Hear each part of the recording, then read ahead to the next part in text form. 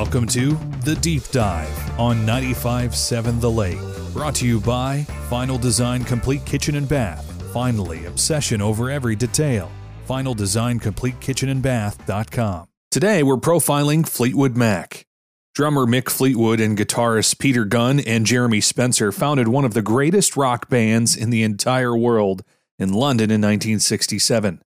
Their roots were primarily as a British blues band, but the lineup we've come to know and love featuring Lindsay Buckingham, John McVie, and Stevie Nicks wouldn't materialize until about 1974. This is the deep dive story of Fleetwood Mac.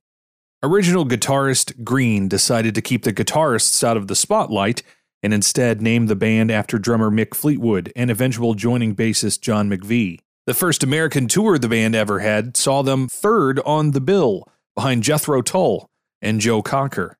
Before the 70s, founding guitarist Green left the group in a really bizarre manner. He apparently declared money to be evil, gave it all away, and took a job as a gravedigger. Critics suggested that a bad LSD trip may have been to blame for Green's erratic behavior.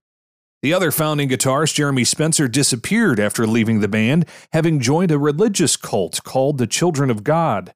When he was found, his head had been completely shaven. The cult apparently stuck with him. He decided to name his 1973 solo album after the cult. Buckingham and Nicks played together in a newly formed, critically acclaimed group aptly named Buckingham-Nicks. Their first and only album sold poorly, but their sound opened the door to their joining Fleetwood Mac. You see, Mick Fleetwood was searching for former member Bob Welsh's replacement when he scouted Sound City Studios in Van Nuys, California. The studio owner played him a Buckingham-Nicks song to demonstrate the studio's acoustics. Fleetwood asked about the guitarist, Lindsay Buckingham, saying he came as a package deal with his girlfriend Stevie Nicks and also with studio owner and producer Keith Olsen, who had signed them to a production deal and produced their first album. Fleetwood took that deal, making Olsen a co-producer of the Fleetwood Mac album and recording it at Sound City. Nicks ended up giving the group a distinctive voice and an additional songwriter that helped define their new sound. Olsen was jettisoned after that album and later sued the band for withholding royalties.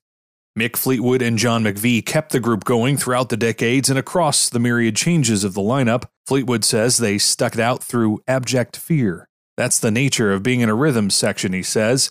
You need someone to play with. He told Rolling Stone in 2017, "What the hell would we do if there was no band?"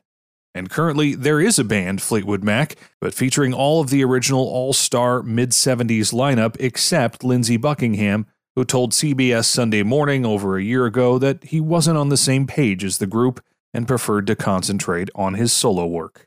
And that is your deep dive for today.